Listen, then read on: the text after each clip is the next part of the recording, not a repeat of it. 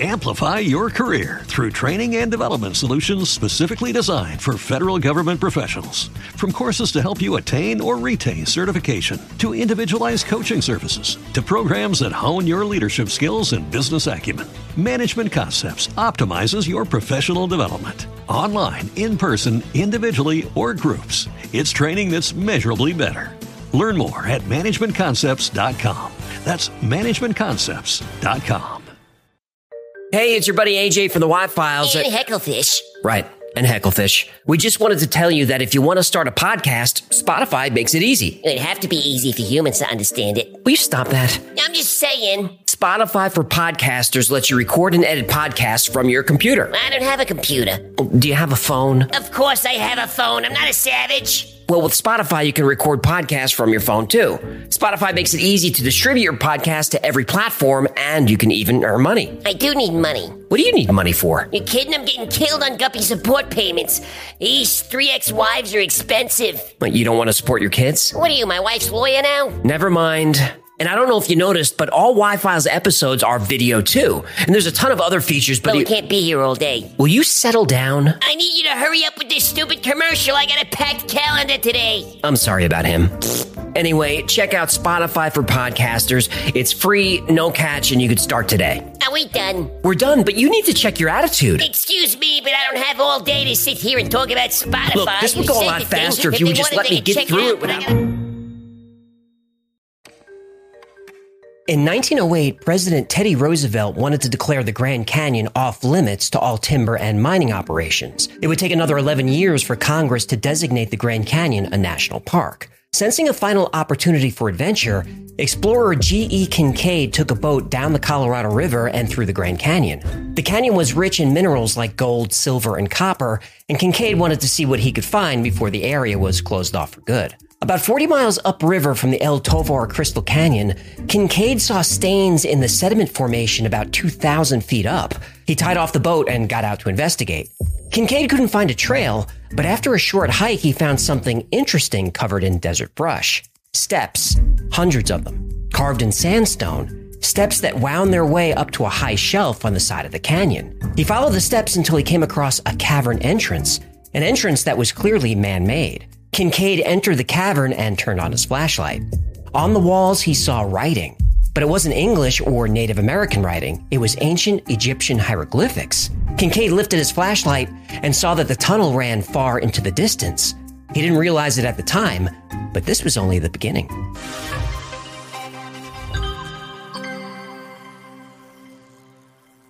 When G.E. Kincaid tied off his small wooden boat to investigate the strange coloration of the rock wall, he was hoping to find clues that would lead him to a mineral deposit. He wasn't expecting to find hieroglyphics. When Kincaid noticed chisel marks in the walls, he drew his pistol, turned on another light, and slowly walked deeper into the gloom. He kept detailed notes of everything he saw. The main passageway is about 12 feet wide, narrowing to 9 feet toward the farther end. About 57 feet from the entrance, the first side passages branch off to the right and left, along which on both sides are a number of rooms about the size of ordinary living rooms of today, though some are 30 by 40 feet square. These are entered by oval-shaped doors and are ventilated by round air spaces through the walls into the passages. The walls are about 3 feet 6 inches in thickness. The passages are chiseled or hewn as straight as could be laid out by an engineer.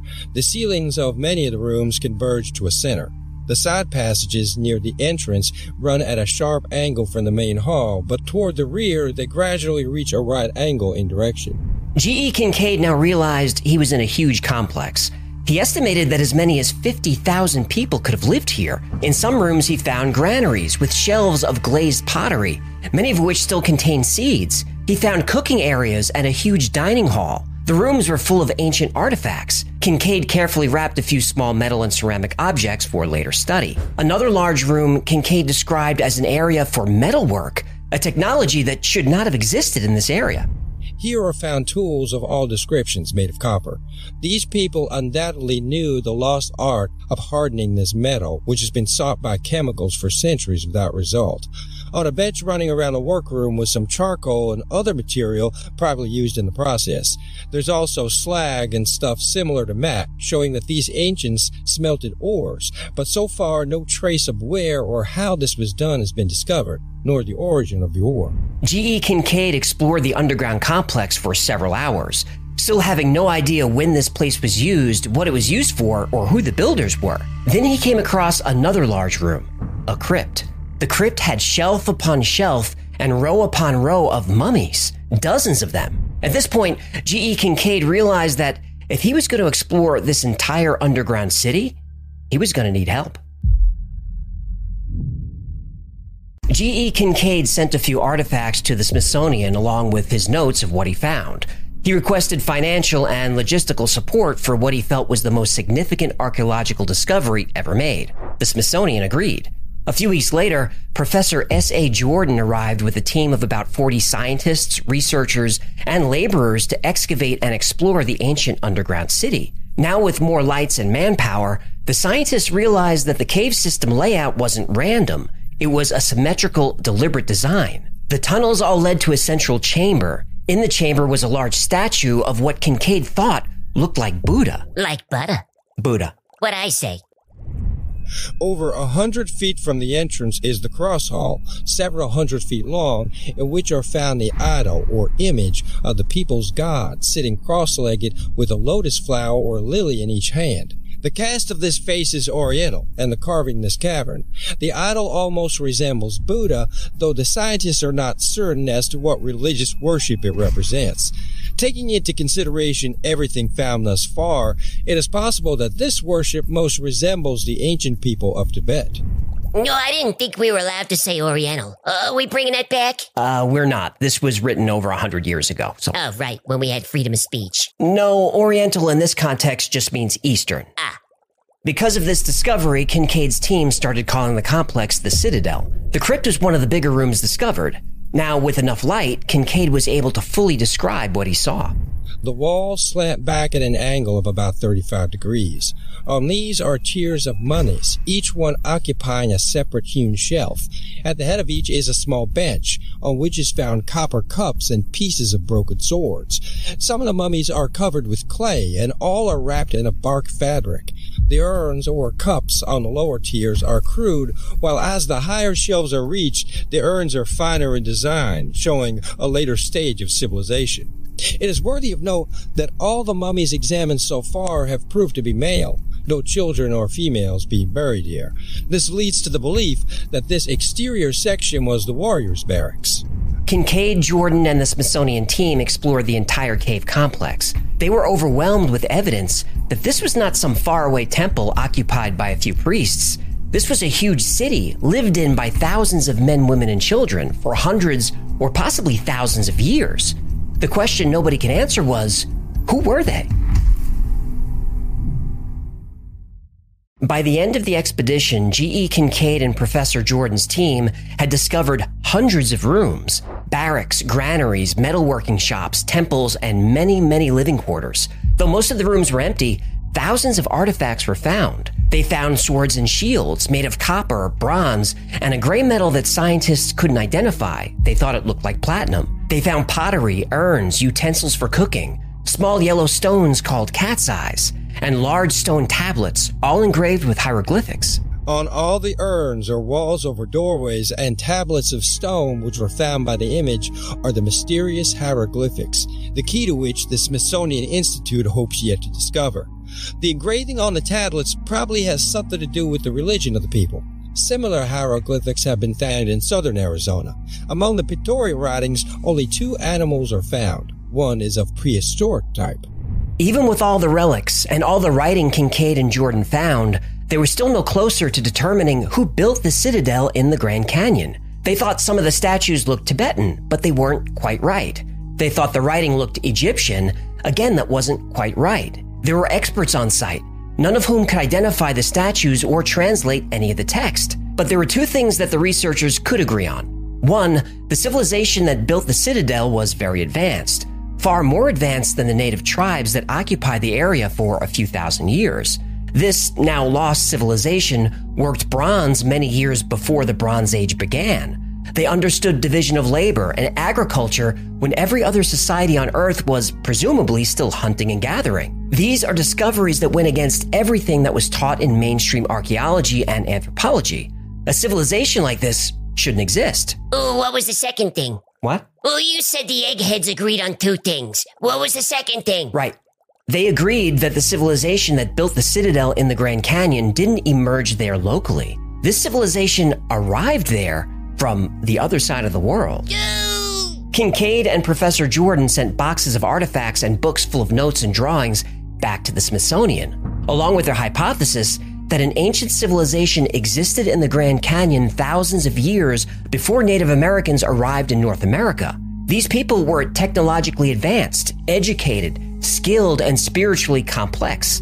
And these people originated somehow in Egypt or Asia. Kincaid wanted more resources and a larger team to help them research the citadel and search the Grand Canyon for more evidence of this lost civilization. Their request was denied, and G.E. Kincaid and Professor S.A. Jordan were never heard from again. Son of a In northern Arizona is one of the most spectacular natural wonders on Earth, the Grand Canyon. Carved over millions of years by the Colorado River, the Grand Canyon is more than just a pretty landscape and a spot for tourists to take selfies. It's a place of deep spiritual significance for the people who've lived in the area. The Hopi, Navajo, Zuni, Apache, and several other tribes have lived around the Grand Canyon for several thousand years. They still do. Hopi mythology says that from the Grand Canyon, the first people of the world entered. The story says that many thousands of years ago, a reptilian race emerged. lizard people! Yep. Hey, how many times do lizard people have to come up in these stories before you believe in him? I guess I'm going to need a few more. Lizard people are gonna keep popping up, you'll see. Thousands of years ago, a reptilian race, Lizard people. lizard people, emerged from the Grand Canyon and changed into humans. Lizard people are shapeshifters. That would seem to be true. Other Pueblo cultures like the Zuni and the Acoma have similar legends that there were people there before the tribes. Lizard people legends? Well, some legends say reptilians were there. Other legends say a race of giants were there. Ooh! And there are rumors that skeletons of giants have been discovered all over the western United States, but the evidence has been suppressed. Suppressed by who? The Smithsonian. Of course. Something I've learned from doing the show is that all myths and legends do carry a little bit of truth. We already have evidence that people landed in North America before Columbus. The Vikings famously explored and settled parts of Newfoundland 500 years before the quote-unquote New World was quote-unquote discovered. And there's growing evidence that ancient Chinese explorers landed in North and South America before the Vikings. But landing on the east or west coast of America is one thing. Getting to the Grand Canyon is a whole other thing. How could people get there?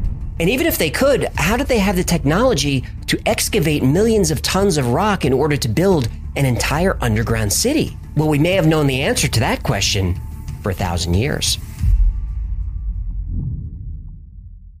Traveling from Europe and Asia to America thousands of years ago was almost impossible. Almost. Many brave people did it. But traveling to the Grand Canyon is a much more difficult task than landing on a California beach. To get to and build in the Grand Canyon requires technology. The Hopi have a very intriguing legend about the ant people. These are humanoid creatures that are smaller than humans with pale skin and large eyes like an insect. Aliens. According to legend, a series of cataclysms hit the earth many thousands of years ago. Younger Dryas. The Hopi were on the verge of being destroyed.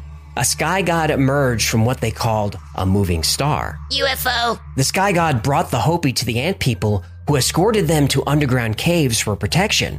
The sky god then got back into his moving star and flew off above the clouds. The Paiute have a legend about the Havmusuvs. They're usually described as being humanoid in shape with golden skin and large eyes. Aliens. They lived in a vast underground city and traded with faraway people. They possessed weapons that the Paiute described as silver tubes that shot lightning and can kill a man instantly. Phases. And the most interesting part of the Havmusuv legend? They supposedly flew silver canoes in the sky. UFOs. These craft made a humming sound and could maneuver like an eagle and move at great speeds. Most ancient cultures have a flood myth. They describe a global disaster that melted the ice caps and caused sea level to rise 400 feet. Entire cities were wiped out, maybe even entire continents. Atlantis. Most of these flood myths also talk about how, after the waters receded, a godlike people came down from the sky. These gods gave humans the gift of civilization and taught them things they had forgotten before the Great Flood. Things like writing, astronomy, and agriculture. Could the city in the Grand Canyon be evidence of this time in history? And if it is, why would anyone want to suppress it? All the information in today's episode comes from 2 front-page articles from the Phoenix Gazette published in 1909. In the years since, mainstream researchers have decided that the articles were a hoax, a fantastic story designed to sell newspapers. 19th century clickbait? Yep. The media hasn't changed much. Unfortunately, that's true. But many people believe the story is real, and the Smithsonian is covering it up. Smithsonian Public Relations, Marion speaking. Hold on. Hello? Hello? I'm here. Sorry, I was on hold a long time. How can I help you? They transferred me to Marion. Yes, this is Marion. Okay, great.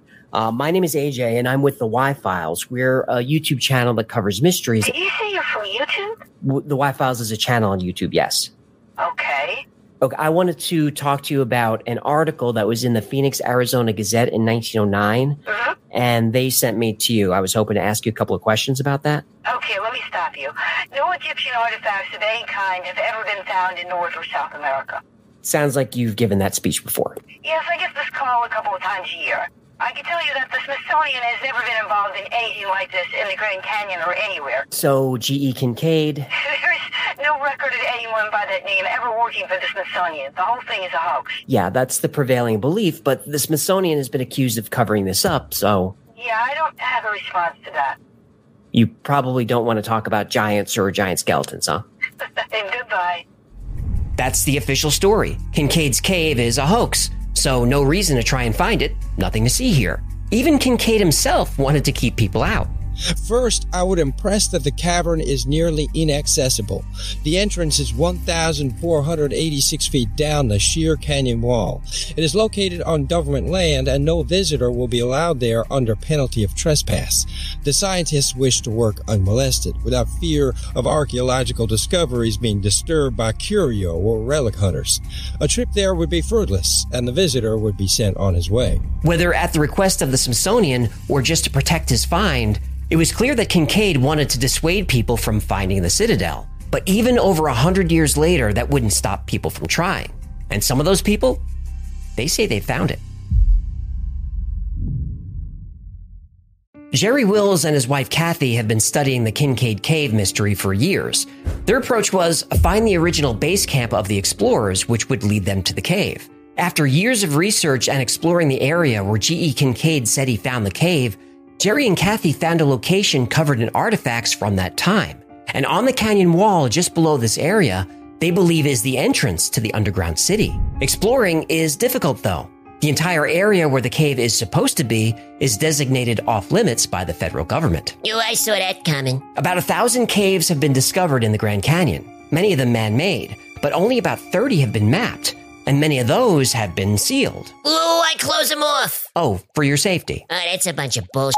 Yeah, I don't buy the safety excuse either. There are plenty of people who'd be willing to take the risk, and they'd be willing to sign a waiver that says the government isn't responsible if something happens. In fact, people have tried this. The government still says no, it's too dangerous. How nice of the government to look out for us. Isn't that nice? Then why is it legal to jump out of a plane or ride a roller coaster or drive a car? Some things in life are dangerous, but they're still worth doing.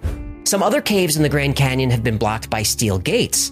They say this is to protect the bat population. Whoa. Did you say bats? We have to protect the bats? That's what they say. Well, haven't bats caused enough problems these last few years? Allegedly. Still, people are willing to risk a fine or imprisonment to find the lost city in the Grand Canyon. But anyone who goes looking should expect a response. When Jerry and Kathy's team tried to explore the area, suddenly an unmarked plane appeared. Clearly, they were being watched. Despite this part of the Grand Canyon being a no-fly zone, and the fact that no aircraft is allowed to fly below the rim, a plane appeared. Jerry Wills is convinced this was a warning. His team was unable to continue their expedition. Exploring the cave from above is almost impossible. But what about exploring it from below, as G.E. Kincaid did? Another group of explorers tried this. As they approached the location, a black helicopter showed up. Not a tourist helicopter, not even a black civilian helicopter. an Apache combat helicopter. When this team explored the area above, looking for the ventilation shafts Kincaid wrote about, and possibly a way down, they found cement blocks in the middle of nowhere. Some of these blocks are platforms near the edge of the rim with hardware and anchors that would be used to assist mountaineers. When asked about this, the authorities say these are reinforcing structures to prevent rockfalls. Also in this forbidden zone, rock formations have unusual names. There's Isis Temple, Tower of Set, Horus, the Cheops Pyramid, and Ra. There's also the Manu Temple, the Buddha Temple, the Krishna Temple, and the Shiva Temple, and many more names that refer to ancient Egyptian and Hindu cultures that specifically have myths about a god helping civilization after the Great Flood. The official word is, the fact that these names exist within the Grand Canyon's no-go zone is a coincidence. But I don't really believe in those. Do you? David Hatcher Childress is a French author who's published 200 books. He often covers ancient mysteries. He believes the United States government is actively suppressing archaeological discoveries. He mentions that while the film Raiders of the Lost Ark is fiction, the final scene showing the warehouse is close to reality. That the Smithsonian, an independent federal agency, is hiding some of the most important discoveries made in the Americas. He says the cover-up began in 1881 with famous geologist John Wesley Powell. Powell appointed Cyrus Thomas the director of the Eastern Mound Division of the Smithsonian Institution's Bureau of Ethnology. When Thomas came to the Smithsonian, he believed there was a race of mound builders that were distinct from and arrived before the American Indians. This school of thought is called diffusionism, which says throughout history, there's been a widespread dispersion of culture and civilization, even across great distances. The Smithsonian took the opposite approach. It promoted isolationism, which says most civilizations are isolated from each other and have little contact, especially when separated by large bodies of water. It was held that the advanced and highly populated civilizations of the Ohio and Mississippi valleys were rare, and that they didn't have contact with other advanced cultures like the Aztecs, the Toltecs, or the Maya. But the Mississippi River runs from Canada all the way to the Gulf of Mexico. To say these cultures were isolated is like saying that people in the Black Sea had no contact with people in the Mediterranean. That's ridiculous. When ancient mounds of the American Midwest are examined, they show the existence of a complex culture, cities larger than those in Europe at the time. They also show burials of extremely tall people, sometimes 7 or 8 feet tall. When the Spiro mounds were excavated in the 1930s, 7 and 8 foot tall skeletons were found, at a time when the average height of a human male was about 5'6". Those skeletons have been lost. In 1892, stone coffins were discovered in Alabama by Frank Burns during a geological survey. The coffins were about 7.5 feet long, hollowed out by fire and metal chisels. The findings were sent to the Smithsonian. In 1984, this report was found by researcher Frederick J. Pohl. He asked the Smithsonian about this. They said, "We have not been able to find the specimens in our collections, though records show that they were received." Well, how do you lose giant stone coffins? That weighed several tons? I don't know. And never underestimate the incompetence of the federal government. 8 years later, the Smithsonian said they found the coffins, but they were stored in a warehouse that was contaminated by asbestos, so nobody could go in there to see them. During World War II, a crew was building an airship in Alaska. They excavated a mound that had gigantic human remains, skeletons 2 or 3 times the size of a normal human. This report has been confirmed by multiple sources. The Smithsonian collected the findings, and that was the last anyone heard about it. There are stories like this from Alaska all the way down to Mexico City. An amazing discovery is made, the Smithsonian steps in, the story disappears. The saying, "skeletons in your closet," means you have secrets you don't want revealed. Secrets that, if discovered, would be embarrassing and possibly dangerous. In the case of the Smithsonian, skeletons in the closet could be taken literally. But the government literally has evidence that an advanced race was in North America long before the native tribes arrived. Evidence they don't want revealed. Mainstream science says this is nonsense.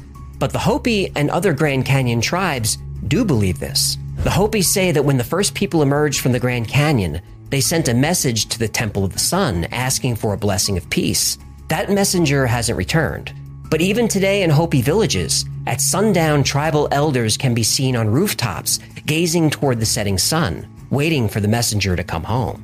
And when he does, the ancient land will be returned to the first people. Now that's an optimistic belief.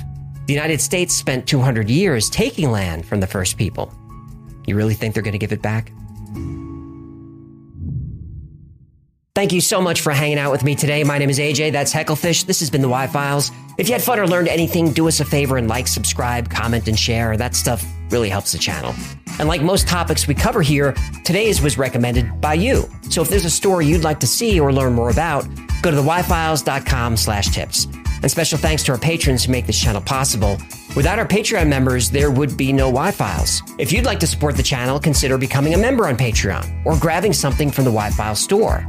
I know inflation is making everyone jack their prices, but we have not. Oh, you got any tinfoil hats up there yet? Not yet. Well, get cracking, sport. They are definitely watching us. I'm working on it. That's going to do it. Until next time, be safe, be kind, and know that you are appreciated.